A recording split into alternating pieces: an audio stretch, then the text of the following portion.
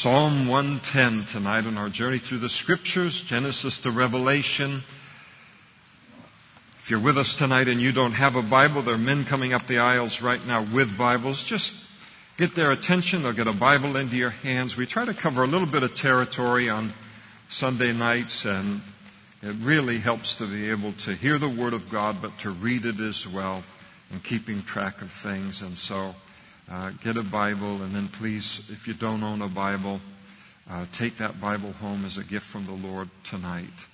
And coming to Psalm 110, it is the most frequently quoted psalm in the entire New Testament, and it's the most frequently quoted for the very simple reason that it is probably one of the most, if not the most, messianic psalms in all of the Bible, and in speaking of Jesus as the promised Christ, as the promised Messiah, as the promised Savior of the world. And this psalm was written 1,000 years before Jesus was born, and in the psalm written by King David, he prophesies concerning the Messiah that he will be four things when he comes on the scene. Number one, he will be divine. Number two, he will be a king. Number three, he will be a priest. And number four, he will be a judge. And so that's what the psalm is all about, in order that, as David writes this, that when the Messiah would come on the scene in human history, as Jesus did 1,000 years later, that nobody would miss him as the promised Messiah based upon the Scriptures, Old Testament Scriptures, describing him ahead of time. And yet, amazingly, the Jewish religious leaders, by and large, did not recognize him as the Messiah. And it took a deliberate turning away from the prophetic picture, speaking of the Messiah, in order to come to that conclusion. But they weren't honest related to Jesus. But a beautiful psalm that for us simply reaffirms our faith in Jesus as the promised Messiah.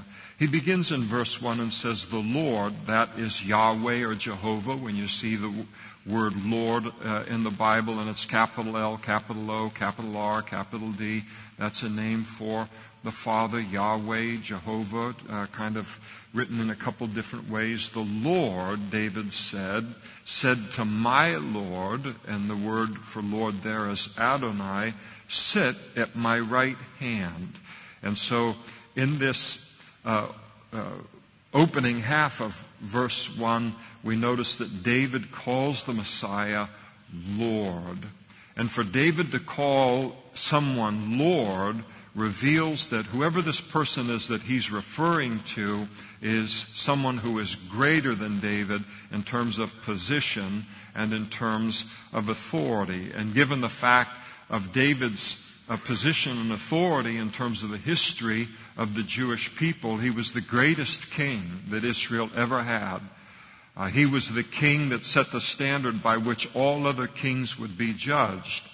So for David to call someone Lord is saying a lot, and it shows us that the verse can only refer to the Messiah. We notice further that David then declares that the Father speaks to this Lord and invites him to sit at his right hand. "The Lord said to my Lord, 'Sit at my right hand.'" Well, that doesn't mean anything to us in this culture for the most part. But in the ancient world, the place at the right hand of the king was always reserved for his son.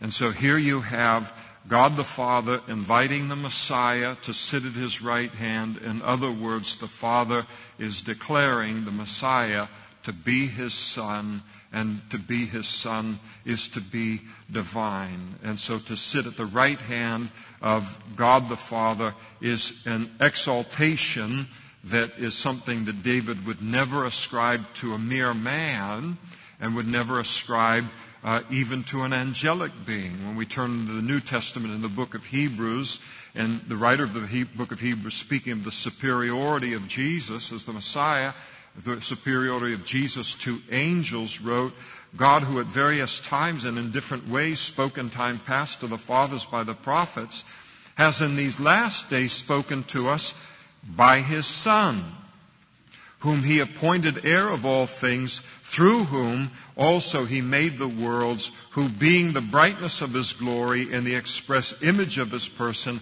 and upholding all things by the word of his power, when he had by himself purged our sin, speaking of Jesus, sat down at the right hand of the majesty on high, having become so much better than the angels. The right hand of God, the seat at the right hand of God, couldn't even be filled by an angel, let alone a mere man. Had to be the Son of whoever filled the throne, the Son of God. And Jesus, speaking, I think, obviously very unapologetically to the religious leaders who were examining him on the morning of his crucifixion, the high priest arose and said to him, "Do you answer nothing? What is it that these men testify against you?" And Jesus kept silent. And the high priest answered and said to him, "I adjure you by the living God that you tell us if you are the Christ, the Son of God." And Jesus said to him, "It is as you said. Nevertheless, I say to you, hereafter you will see the Son of Man sitting at the right hand of the power," speaking of the Father.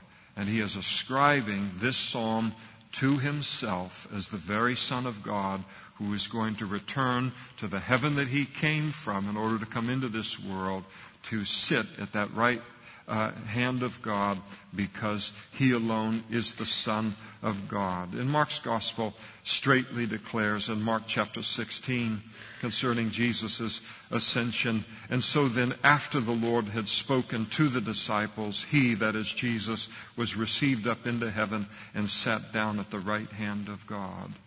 Now, all of this created tremendous confusion for the Jewish religious scholars of Jesus' day, and it creates a great puzzle and difficulty for Jewish religious scholars today who are unwilling to accept Jesus as the Messiah. Because here you have King David, the greatest king in the history of the nation of Israel, again, the standard by which all other kings would be judged, and he is calling the Messiah Lord. And so if David, the greatest of all human kings, calls the Messiah Lord or Master, then the Messiah has to be more than a mere man. And so the obvious explanation is that Messiah would be both human and that he would be divine. But that was an explanation that the Jewish religious leaders weren't willing to accept, and so they kind of buried this verse in any of their discussions concerning the coming of the future Messiah. Even today, it's interesting. I have a Jewish study Bible is a part of my library, and I like to look at what the Hebrew scholars say related to their scriptures. Obviously, there's not a New Testament in it. It's completely an Old Testament, the law and the prophets. But it's fascinating to read what that Jewish study Bible declares concerning this first half of verse 1 in Psalm 110 that speaks so clearly to Jesus as the Messiah. And what is written as a note in that Bible is that it's a royal psalm, and they write, in the Christian interpretation, it is understood as a reference to Jesus as a messianic and sometimes eschatological or last times, end times psalm. Radak polemicizes against this view concerning verse 1. He declares that here God is speaking to the king called my Lord, which is just absolute nonsense. And you think about how desperate to twist the meaning of the passage to have God calling David Lord, or David having God refer to him as Lord in the writing of the psalm as others did in the king. But like, God, don't speak to me as David. I want you to acknowledge my position as king, and I want you to call me Lord. Well, that's just silliness. Now, Jesus forced the Jewish religious leaders to take note of this verse in giving them a biblical basis for his claim to be divine, to be the Son of God, but also God the Son. And we're told in Matthew's Gospel, chapter 22, that when the Pharisees were gathered together, Jesus asked them. They had been trying to trap him with questions. The Sadducees had been trying to trap him with questions. There was a man who had a wife and he died, and then the 6 brothers married, and who in the resurrection is going to have his wife, and all of this, and how many angels can dance on the head of a pin. And so Jesus, he got done with the discussions, and finally they were done trying to publicly trap him and humiliate him in front of people. It's very hard to trap God. The Bible says he knows our thoughts when they're afar off. He knows our thoughts when we're going to, before we think them. That's a tremendous advantage in any discussion or debate. And so he just readily dealt with their issues, and then they weren't going to say anything else. And so Jesus said, all right, I have a question for you. And he asked the Pharisees, saying, what do you think about the Christ? Whose son is he? And they said to him, the son of David. He's just going to be a physical descendant of David, nothing more, just a man, not the Son of God, not divine. And so Jesus said to them, and he quotes Psalm 110, how then does David, in the Spirit, inspired by the Holy Spirit, call him, that is Messiah, Lord, saying, the Lord said to my Lord, sit at my right hand till I make your enemies your footstool. And Jesus said, if David calls him Lord, how is he his son, or merely his son? And then the religious leaders, no one was able to answer Jesus a word, nor from that day did anyone dare question him anymore. And the question that Jesus posed was a very, very simple one. If Messiah is merely David's son, merely David's descendant, then how do you explain David calling him Lord? What father would call their son Lord? And so they had no answer, not because there wasn't an answer, but because they didn't answer because they didn't like the answer that they would have to give if they were honest with the Scriptures. And the honest answer would have been that Psalm 110 clearly declares that Messiah would be both David's son and David's Lord. And so it teaches both the humanity of Jesus and the deity of Jesus, that he is all God, all man, was all God, all man, all at the same time, and that the Messiah would not only be of the lineage of David physically, but would also be greater than David, more than a mere man or even a great man. He's going to be divine, just as Jesus was. John put it this way in his gospel. He said, in the beginning was the Word, speaking of Jesus, and the Word was with God, and the Word was God. And he was in the beginning with God. All things were made through him, and without him nothing was made that was made. And then a little later in John 1, and the Word, that is Jesus, became flesh and dwelt among us, and we beheld his glory. The glory is of the only begotten of the Father, full of grace and truth. So the prophecy, the promise that when the Messiah came into the world, he would make the claim to be divine because he actually was and is the very Son of God. Now, what can God do to prepare the Jews or to prepare a Gentile for the fact that the Messiah would come into the world, that Jesus would come into the world and claim to be divine, God the Son, because he is? What more can he do than to tell us 1,000 years before it happens, so that when it happens, we will recognize Jesus for the Messiah that he claims to be? There's so many people that will, and most Jewish people, but not just Jewish, only Jewish people, will reject Jesus on the basis of his claim to be divine. But if Jesus wanted to accommodate them and shows up on the scene in human history and denies the fact that he is divine or is less than divine, then he doesn't match the prophetic scripture of the Messiah, and thus he can't be the Messiah. So life is easy for Jesus. He just has to be who and what he is. But people have to accept that. And so far from the fact that he claimed to be the Son of God being a reason for unbelief in him as the Messiah and the Savior of the world, it is a cause for belief. But man, you got to be open. You have to be open to accepting that and accepting God's definition of his Messiah on the basis of the Word of God. And so the Lord said to my Lord, sit at my right hand till I make your enemies your footstool. The Lord shall send the rod of your strength out of Zion.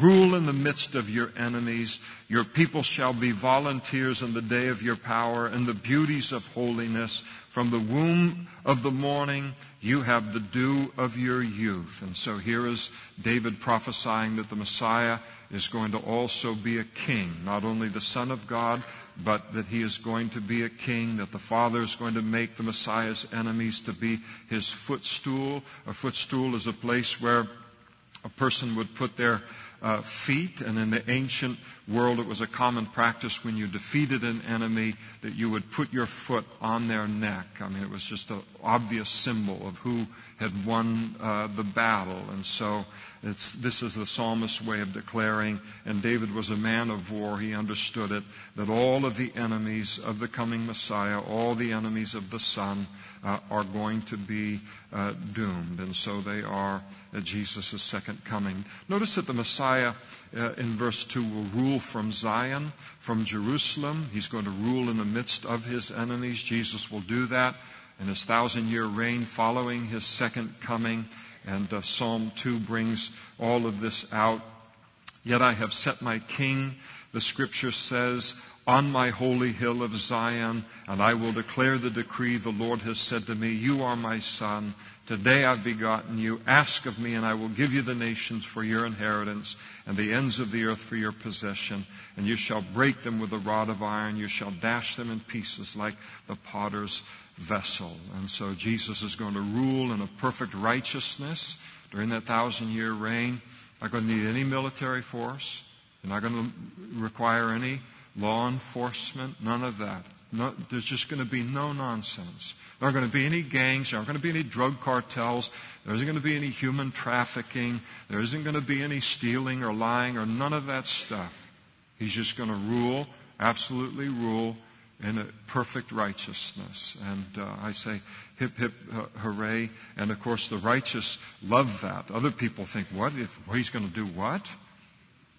Well, that'll dry up, this and that. And how fun could that be? Oh, it'll be great. It'll be great. But only the righteous can appreciate that. When we read about that in the Scriptures, oh, yes, Lord, bring it on. And I volunteer to be a part of that kingdom and a part of that reign with you. And that's why it speaks about volunteers here. And then he goes on to speak about the fact that the Messiah will be a priest. I think I've already lost maybe some of you. I can't see your eyes, so don't take it personally. But it's a deep psalm. But it's worthy of proper attention. And in verse 4 now, he brings out the fact that the Messiah will also be a priest. The Lord has sworn and will not relent. You are, speaking of the Messiah, a priest forever. All the other priests that came and went, they died. And then they were replaced by the next generation. But you are, speaking of the Messiah, a priest forever. So it's going to be a priesthood of one according to the order of Melchizedek. And so he declared that the Messiah would be a king and a priest. And by virtue, this psalm was very, very confusing, again, for the Jewish theologians. Because here you have the psalmist declaring that Messiah, that is going to be both a king and a priest.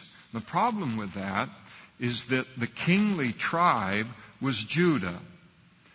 David was a member of the tribe of Judah, and God had declared that the Messiah, when he comes into the world as king, he will be born of the lineage of David. He will be born into the world through the bloodline of Judah. But then everybody recognized that the priestly tribe is the tribe of Levi.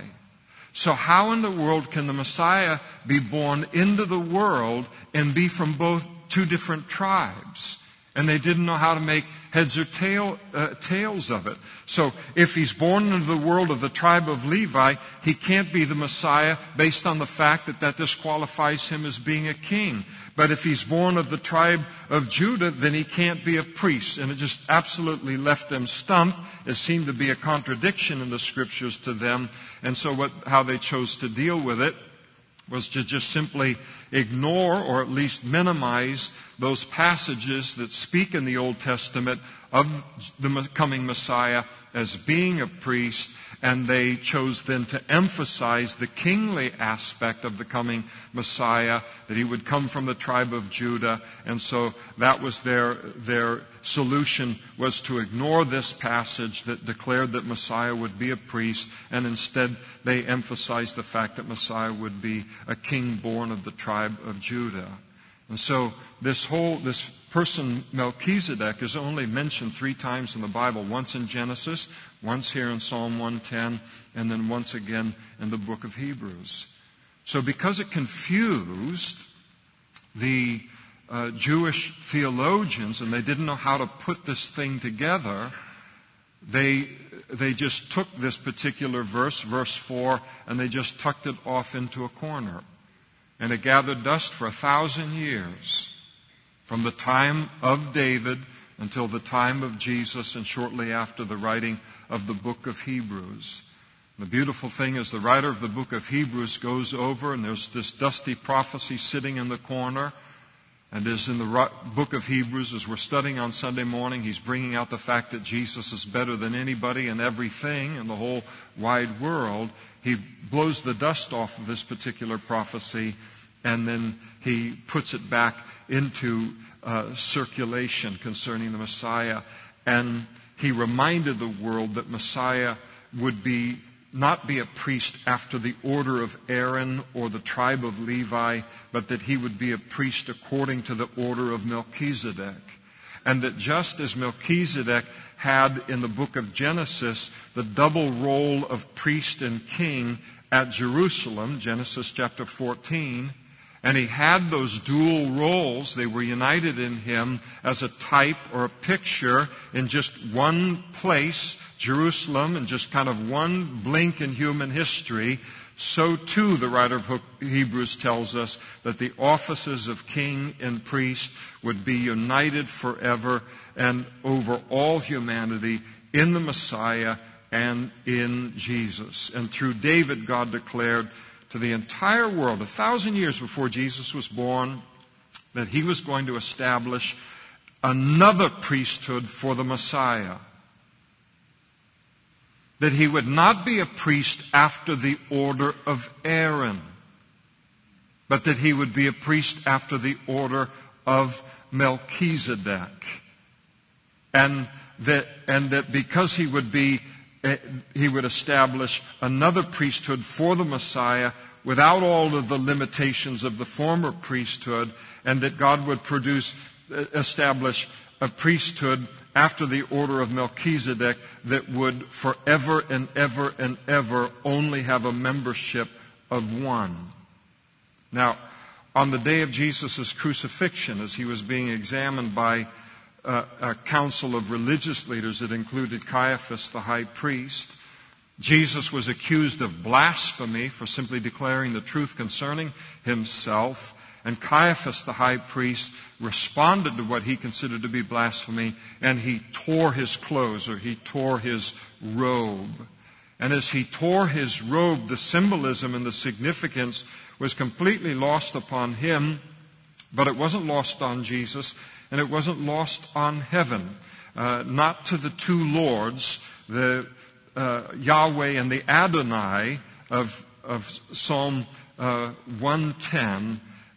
And what he didn't realize is that on that day, more than his robe was being torn, that on that day of Jesus' death upon the cross, the whole Levitical priesthood would be torn in half to make way for a new priesthood.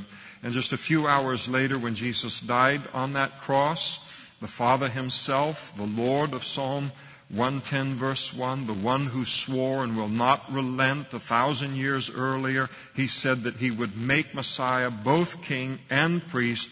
He reached down into that temple and he tore the veil that separated the holy place from the most holy place from the top to the bottom. And at that moment, Judaism, as it had been known, ceased to be. The Levitical priesthood was and is over. It is through.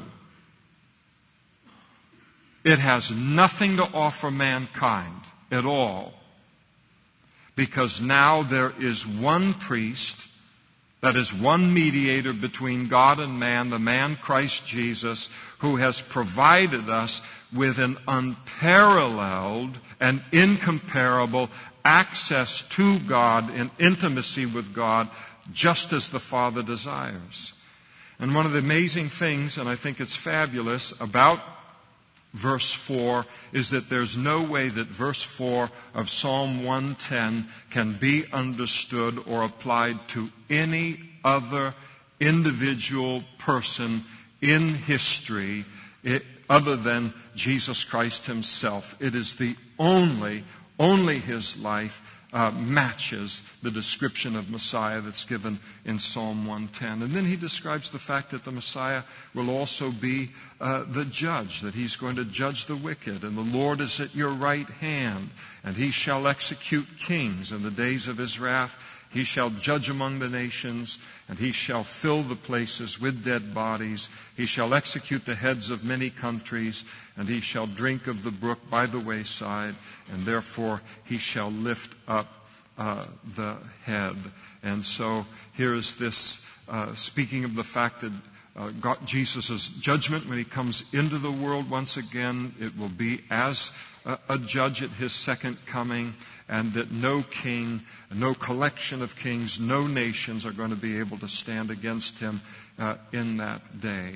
And so the importance of realizing that each and every one of us in this room tonight, everyone in this room, everyone in this world, everyone in human history is going to stand before Jesus one day. That's all. That's an appointment in everybody's future. The only variable is when I stand before him, will he be before me as my Savior, or will he be before me as my judge? And those are the only two choices. And I make that choice in this life on the basis of what I do or don't do with him and with the salvation that he has provided with me. I will face him one day, but I will see him and know him as my Savior. The Bible says that God isn't willing that any should perish. If you're not a Christian tonight and you haven't put your trust in Jesus for the forgiveness of your sins, you need to do that, because you don't want to face him as a judge, because then anyone that is put in that particular place, you'll be in that place because it's a choice that you have made. Everyone chooses. Jesus wants to be everyone's Savior, but he won't force himself upon everyone. It tells us in Philippians, upon anyone, Philippians chapter 2, therefore God also has highly exalted him, that is Jesus, and given him the name that is above every name, that at the name of Jesus every knee should bow, of those in heaven, of those on the earth, and of those under the earth, and every tongue should confess that Jesus Christ is Lord, to the glory of the Father. Everyone will articulate. It will come out of every person's mouth that Jesus is Lord, that he is exactly who he said he was. But for some, it will be a confession unto salvation because we believed in him in this life. For others that reject him all of this life, it will be a confession unto damnation. And so this beautiful psalm that is given here, prophecy concerning the Messiah, and fulfilled, much of it is fulfilled. The side of Jesus coming as judge yet to be fulfilled, and all of it pointing to only one person and all of history, and that is Jesus himself. Psalm 111 is a psalm of praise for the wonderful works of the Lord. Now we read through the psalm, and we're going to read about some of his wonderful works, and we're going to give him praise for that. But it's nice to realize that as a Christian, our lives are a part of the work of God. The Bible says in the book of Ephesians that we are His workmanship. And the word workmanship there, it's the word poema. It means a work of art. So God's at work in our lives. You recognize that? We all recognize that God's at work in our lives, huh? Not just in our neighbor and our wife or our husband or something. He's at work in our lives. What a potter He is. I think one of the saddest things that can happen in a Christian's life is they stop growing as a Christian. And you run into them a year later, 10 years later, and they're exactly where they were when you met them a year or 10 years earlier.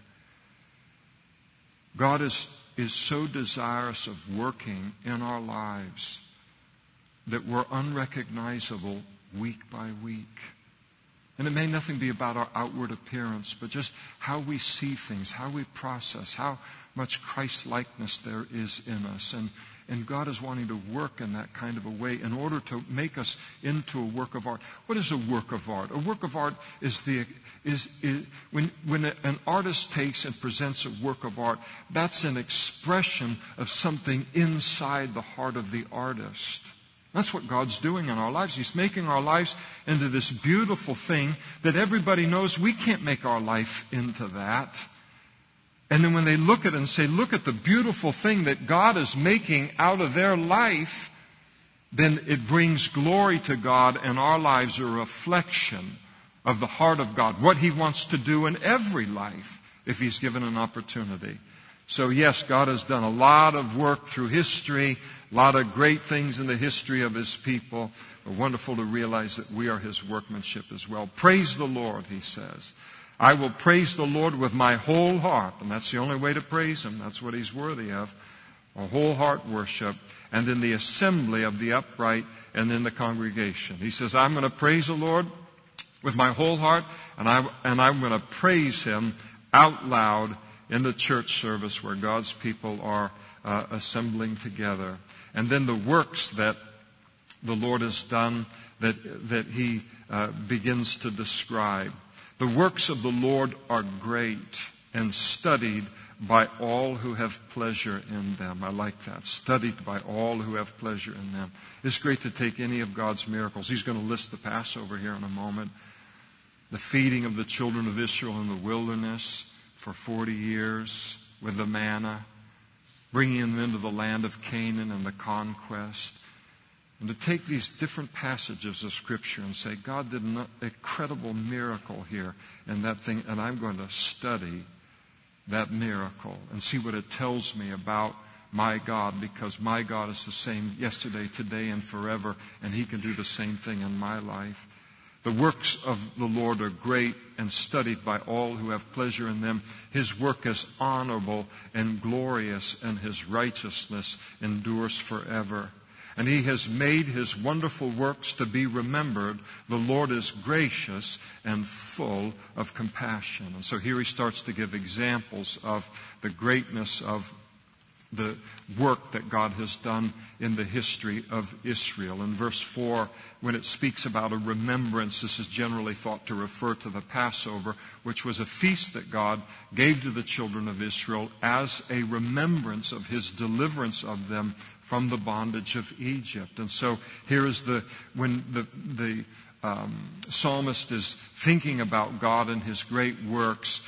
To the Jewish mind, the greatest thing that God ever did was to deliver the children of Israel, the greatest miracle from the bondage of Egypt. Imagine being slaves or being in that nation of Israel for 400 years, being slaves to the most powerful nation in the world for some latter part of those years, and then God taking and delivering them out of there. What a display of His power.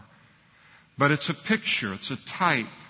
God's deliverance of the children of Israel out of Egypt is an Old Testament picture or type of His redeeming us out of the greater bondage than Egypt, delivering us from the bondage of sin and from darkness. I don't have any idea what kind of power was required to pull me out of sin and out of the kingdom of darkness and to bring me into the kingdom of light. I just know it happened. And I know that it happened. But I have no idea what kind of power was required to do that and is required to do that in the saving of a human soul. But it required a greater power of God to provide man with that kind of redemption from the bondage of sin than ever it required of him in delivering 3 million people from the bondage of Egypt. I praise the Lord for His salvation and His ability to redeem and to deliver. And as he's thinking about God's great work and His power, he moves on to in verse 5, the children of Israel making their way from the land of Egypt to the promised land, and God feeding them the manna during those years. And He has given food to those who fear Him, and He will ever be mindful of His covenant. You remember now, they were bad, they're naughty.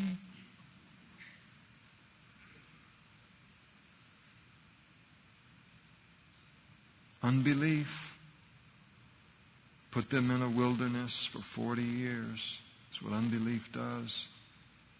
Keeps us from entering into the promised land and fully exploring the whole life that Christ has purchased for us. You think about all those 40 years, God sent that manna day after day after day after day. What a wonderful miracle. What a wonderful miracle. You see, what could top that? The bread of life, Christ. When you and I pick up our Bible in the morning and we begin to read it, and He gives life to this Word and it speaks to our spirit, that is a greater miracle than the showering down of that manna for 40 years for the children of Israel. God taking His Word and giving it life and speaking to us from it, this food for our spirit. In verse 6, He has declared to His people the power of His works and giving them the heritage of the nation. So there's the celebration of God bringing the children of Israel into the promised land and the conquest of the promised land. And the works of His hands are verity and justice. All of God's precepts are sure. They stand fast forever and ever and are done in truth and uprightness. And so here is in all of God's works and His wisdom, they are marked by trueness, by justice, by fairness, by faithfulness, by truth, by uprightness, by never changing, by being eternal. Wow. And He has sent redemption to His people. He has commanded His covenant forever. Holy and awesome is His name. The fear of the Lord is the beginning of wisdom. A good understanding have all those who do His commandments. His praise endures forever. And so here's this wisdom of God. The fear of the Lord is the beginning of wisdom. What is the single great thing I can do to become wise in this world? Go to America's public schools, or private schools, or England's public schools or private schools, or anywhere you want to aim. No, the single greatest thing that we can do to become wise is to have a fear of God. And you can look at your life and you say, man, look at me. I was raised over here and I was on the wrong side of the track and we lived in a trailer and I never had access to this and I never even knew what I lost out on until I became an adult and now it's too late. And how can I ever get the education and the background and the hope and all this kind of stuff that's going to give me a chance at being wise and successful in this world? No, wisdom is accessible to every single person in this world, and it begins with the fear of the Lord. It begins by stopping and remembering the two great rules of the universe, truths of the universe. There is a God, and I'm not him. And so I look at God, and I come to God with great reverence and great respect for who he is and what he does. And a person who has truly done that will always have one great mark in their life. They will obey the Word of God. A person who does not obey the Word of God does not have the fear of God. I'm not talking about being perfect. I'm talking about living generally obedient to the Word of God. But a person who looks and says, I'm going to settle the issue. He is God. I am not God. He knows what he's talking about. I don't know what I'm talking about. He has given me his wisdom. I am going to now obey his word as he's revealed it in the scriptures. And then a dummy like me can come off as wise in this world. And I can live a wise life. And it's accessible to us.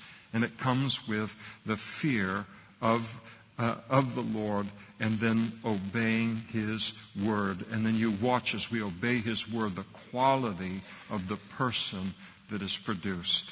As Jesus said, it's one of my favorite things that Jesus ever said. He said, wisdom is justified by her children. There's all kinds of claims for wisdom out there in the world. This is wisdom, that is wisdom, I'm wise, you're wise, they're wise, all of this kind of thing. And Jesus said, listen, wisdom isn't to be called wisdom simply because it declares itself to be wisdom. You determine true wisdom by the quality of the person who is produced by that wisdom.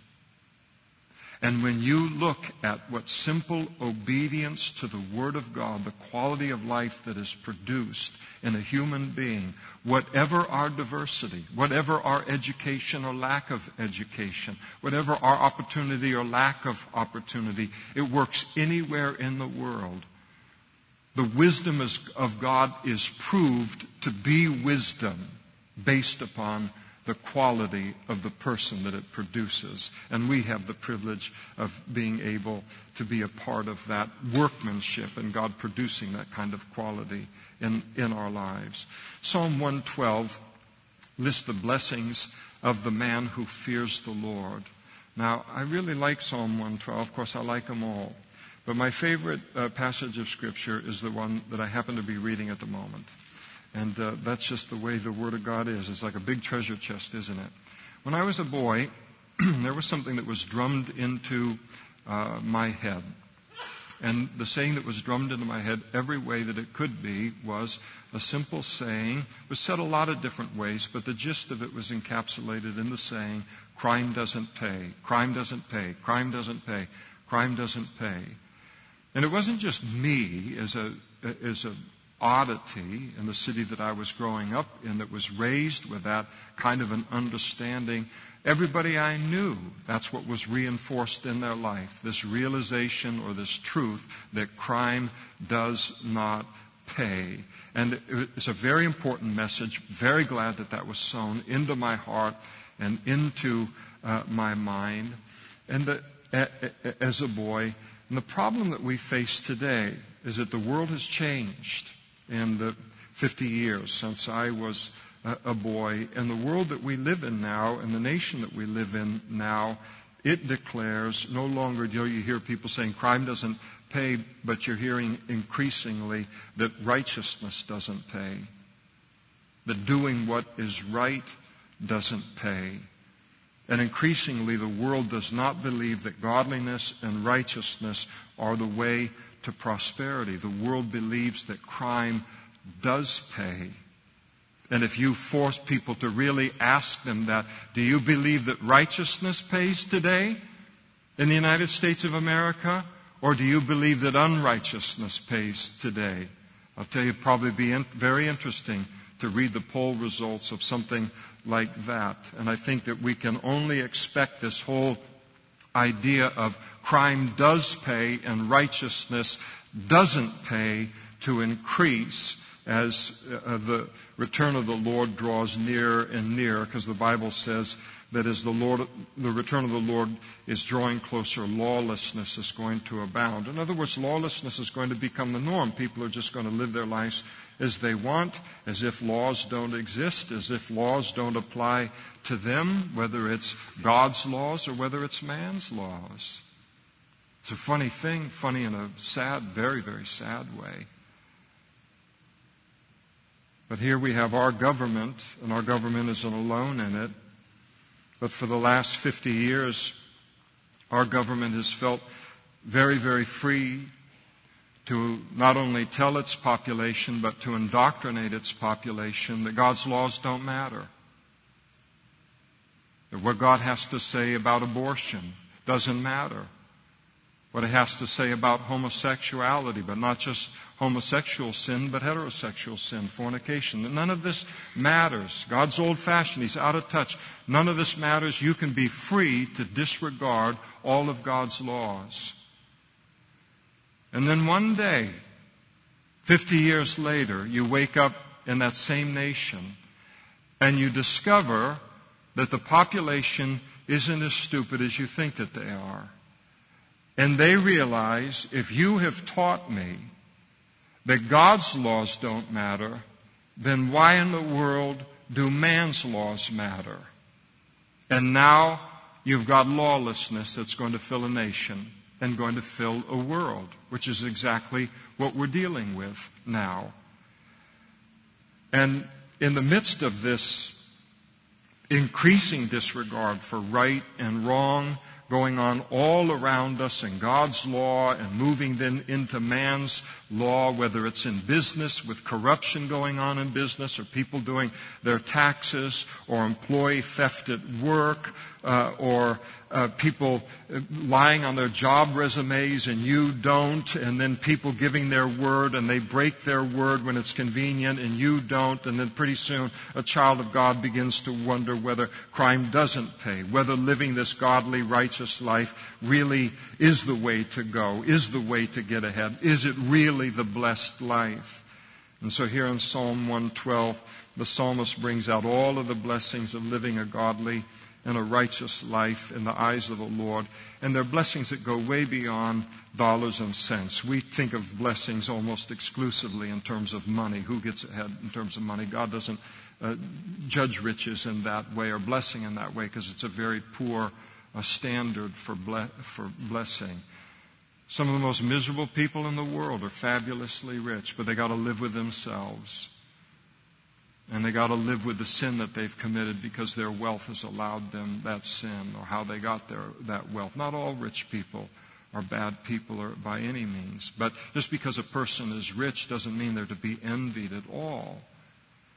And so he speaks to us here that the blessed life, the life that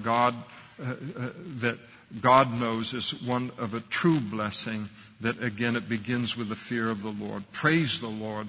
Blessed is the man who fears the Lord, who delights greatly in his commandments. And so here's this respect and reverence for God once again, and that respect and reverence for God being demonstrated in obedience to his word. And so blessed is the man, oh how happy is the man who recognizes that God's commandments are commandments and they aren't suggestions that we can just obey or disregard. And it says that here this blessed man is one who delights greatly in his commandments. He doesn't obey God's commandments grudgingly. He considers it a privilege to be able to obey God's word and enjoy the quality of life that follows. And then the psalmist in verse 2 begins to list the blessings of the righteous. And he says his descendants will be mighty on earth. The generation of the upright will be blessed. And his descendants, speaking of his descendants being mighty on the earth, the generation of the upright will be blessed. This speaks of the godly influence of the righteous man will reach into his descendants. It will influence his children, his grandchildren, his great-grandchildren, or at least it has the possibility of doing that. That the man or the woman who obeys God and lives for God, that they're going to produce descendants who have a chance to achieve greatness in this world, and greatness as God defines it. You say, what's the big deal about that? What's the big deal about being raised as a Christian, being raised around the things of the Lord? It is a big thing. You think about how many children are being raised today that don't have the hope of greatness or the potential of greatness in their life because they aren't raised with mentors that love the Lord and influencers like that around their life. See so many of them growing up in gangs, and others of them because there is no righteous person like this that believes that righteousness pays. The children and the grandchildren, the great-grandchildren are exposed to every kind of wickedness in their youth, and they're being raised by, a very, very perverted culture. You think about how many children today in our nation are being raised exposed to the vilest of things, and they will yet reach adult life and never hear a single Bible verse in their childhood. Never be to Sunday school one time in their whole childhood. And that group is increasing. I was coming out of my house yesterday, and there's a wall between where I live in this parking lot and everything, and there is some lady screaming at her kid. She is dropping every kind of word that you could put 10 sailors together, and they couldn't, proverbial sailors, and they could not match what she was throwing down on that kid. And if there wasn't a wall there so I could get over there and try to be some help and all, I would have tried to be of some help. I thought, that kid's not having my childhood. What in the world is that kid being set up for? And what they're being exposed to. And you look at so many kids today, they have hardly any chance at surviving in this world, let alone becoming mighty in it. And it's because of the failure to have this kind of an influence in their life. But then you look on the other side of things, and you look at the godly child. The godly child is going to grow up with a healthy respect for authority and for law and order. And they're going to grow up learning not to be rebellious against that. They'll grow up knowing how to speak to adults respectfully. They'll know how to speak to adults in complete sentences. They'll know how, once they grow up, how to arrive at work at the set time and then to put a full day's work in when they get there. They won't have to worry about contracting a sexually transmitted disease before they even know that that's something to be avoided in life. They don't have to worry about becoming an alcoholic or becoming addicted to drugs, and their minds will not be defiled by all of the filthy language and all of the images that are so popular in today's culture. I watched the Super Bowl, of course, and I turn on the halftime show. Usually they've got people my age or older performing.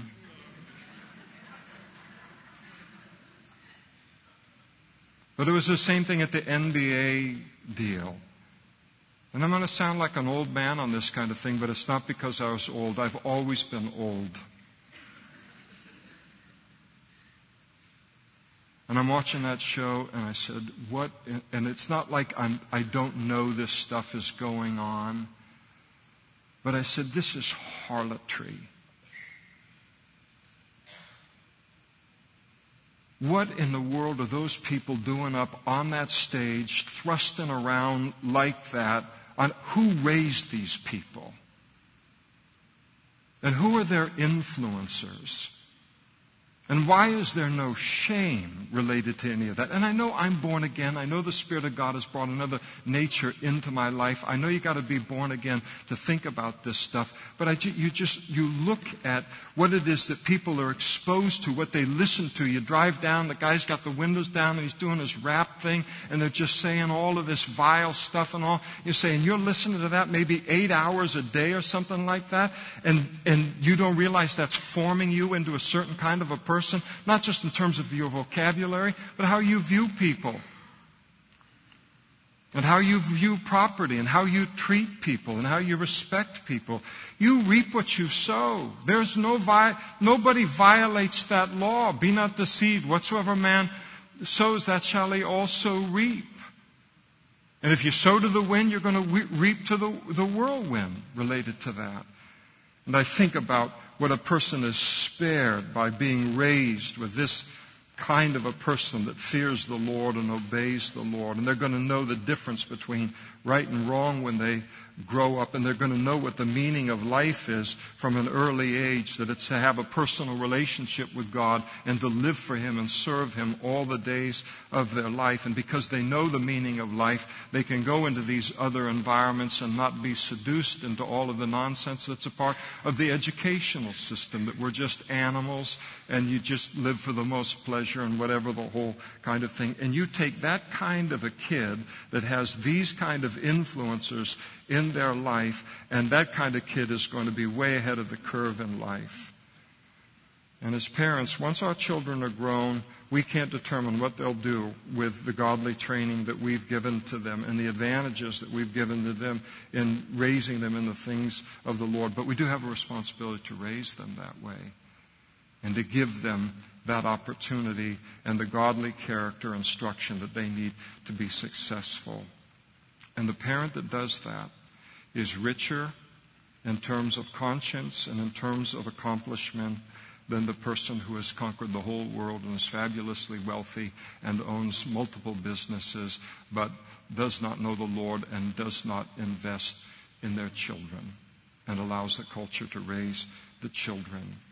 And so these are things that make a person rich, for a person to look back and say, it's not about money, but I can be able to look back and say, yeah, this, maybe righteousness in the age in which I lived didn't translate into a lot of money or a lot of popularity. But what it allowed me to do is for the rest of my life to have the inner peace and the joy and the sense of accomplishment that I raised my children for God and in the things of the Lord. And that's a blessing that's bigger than any amount of money that anyone can offer. And then he takes and mentions the second blessing of righteousness, that wealth and riches will be in their house. And in general, the godly life is a life that does produce prosperity. How magically? Yes, you give $1 and God gives 10. He's compelled to do that. Well, that's just silliness. The seed faith, all of that, prosperity, positive confession kind of thing. The reason that the godly life is one that in general produces prosperity is because a person that is a godly person will work hard as unto the Lord. And he'll do the best that he can. He'll be conscientious. He'll be well motivated. He'll be honest. And he'll come from a home life that is stable. And all of that is desired by employers. And those kind of workers are always in short supply, whatever the economy might be. And those things lead to a prosperity that the lazy and the wicked will never know. There's a funny thing that what our country is trying to do right now in our government, where they're moving from feeling compelled to provide their citizens, us as citizens, with equality of opportunity, which they should provide the citizens with. I'm all for that 100%, but now moving to the place that they want to guarantee equality of outcome. You can't do that because there's too many variables in prosperity. And God has loaded all of creation. He has created it in such a way that prosperity ultimately flows to the righteous and to the hardworking. And if you try to circumvent that flow or move it someplace else and reward other behavior than righteousness and hard work, you're only going to make problems that are even bigger than the problems that we have. That's just the way that God has made the whole creation, the whole universe. And it's true of a child of God. We work hard. We are conscientious. We are righteous, or to be righteous in our life and in our work life. And it tends towards prosperity. And one of the reasons it tends towards prosperity is that when we live a righteous life, we're not throwing all of our money away on a bunch of nonsense. I remember when I was working as a lineman for the phone company, there was a guy that was on the crew that I worked with pretty regularly, and we both made the same amount of money. We were both same time and title and everything. And he would take and he'd spend his money on partying and all these different kinds of things. And he'd always begging to work Saturdays and overtime and everything. And yet the more he worked, the less money he had. He was always out of money. But he's always out getting drunk and getting in fights and all these kind of things. And just loving the life that he had, actually. It was very weird. And so at the same time, here I am. Karen and I are married, and we're buying a home. We had 2 cars that ran and were paid for. We had 2 children, and one of them was in a private school. We're tithing to the church and all of it. And there's still a little bit of money. Not a lot, but a little bit of money even left over. And it's just because when a righteous person, God shapes our priorities and He makes our life prosperous. And our money goes into the right places and doesn't go into the pit that it once went into. He says in verse 3, and His righteousness endures forever. In other words, wealth and riches don't change the righteous man. They won't corrupt him. God can entrust riches and wealth and prosperity to a righteous man because He knows it won't ruin him. Sometimes if you ever see, read an article, or sometimes I think they've even had a special on TV where they track all of these people that win the lotto. They win $139 million. All of my problems are over.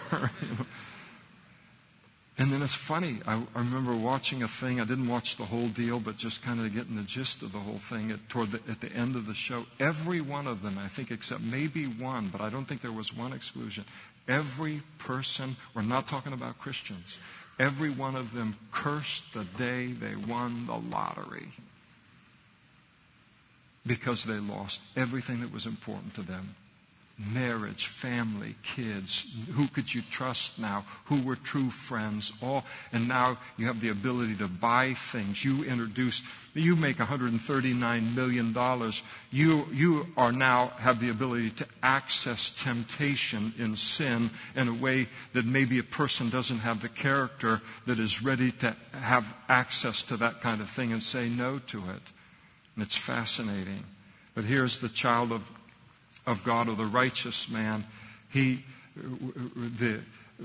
concerning him that his righteousness endures forever because he has the godly character to handle prosperity that God brings in a way that is righteous. It won't affect his righteous life. And then in verse 4, he says, under the upright there arises light in the darkness. He is gracious and full of compassion and righteous. And so the fourth blessing of the righteous is that our life is lived in the light rather than in darkness. That's a big deal. Because of God coming into our life, we see life with a clarity of like walking in the light. If you were to have everything be pitch black, let's say walking through a warehouse that you were unfamiliar with, that was like went the length of the property and say go from this end to this end. I mean, you'd be going through in the dark. By the time we got you at the other end, we'd have to have the paramedics to take you to the hospital and give you all the stitches and everything because you'd been poked and jabbed and fallen and all of that. And you take somebody who comes in one end, flips on the light, it's lit all the way through. Now they can walk their way through. And that's what God does with us through His Word.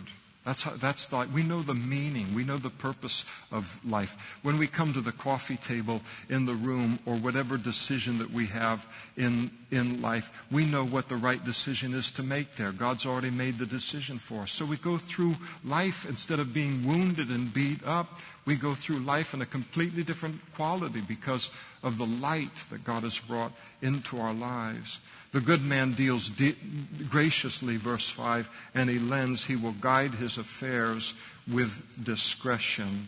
And so the fifth blessing of the righteous is he's not in bondage to selfishness. And then God, as a result, God can use him to do good for others. And so this is one of the great blessings in life, as God prospers a person, and they can prosper a person an extra $1. And they have a desire to buy their friend something that you can buy for $1. It doesn't have to be a big sum of money.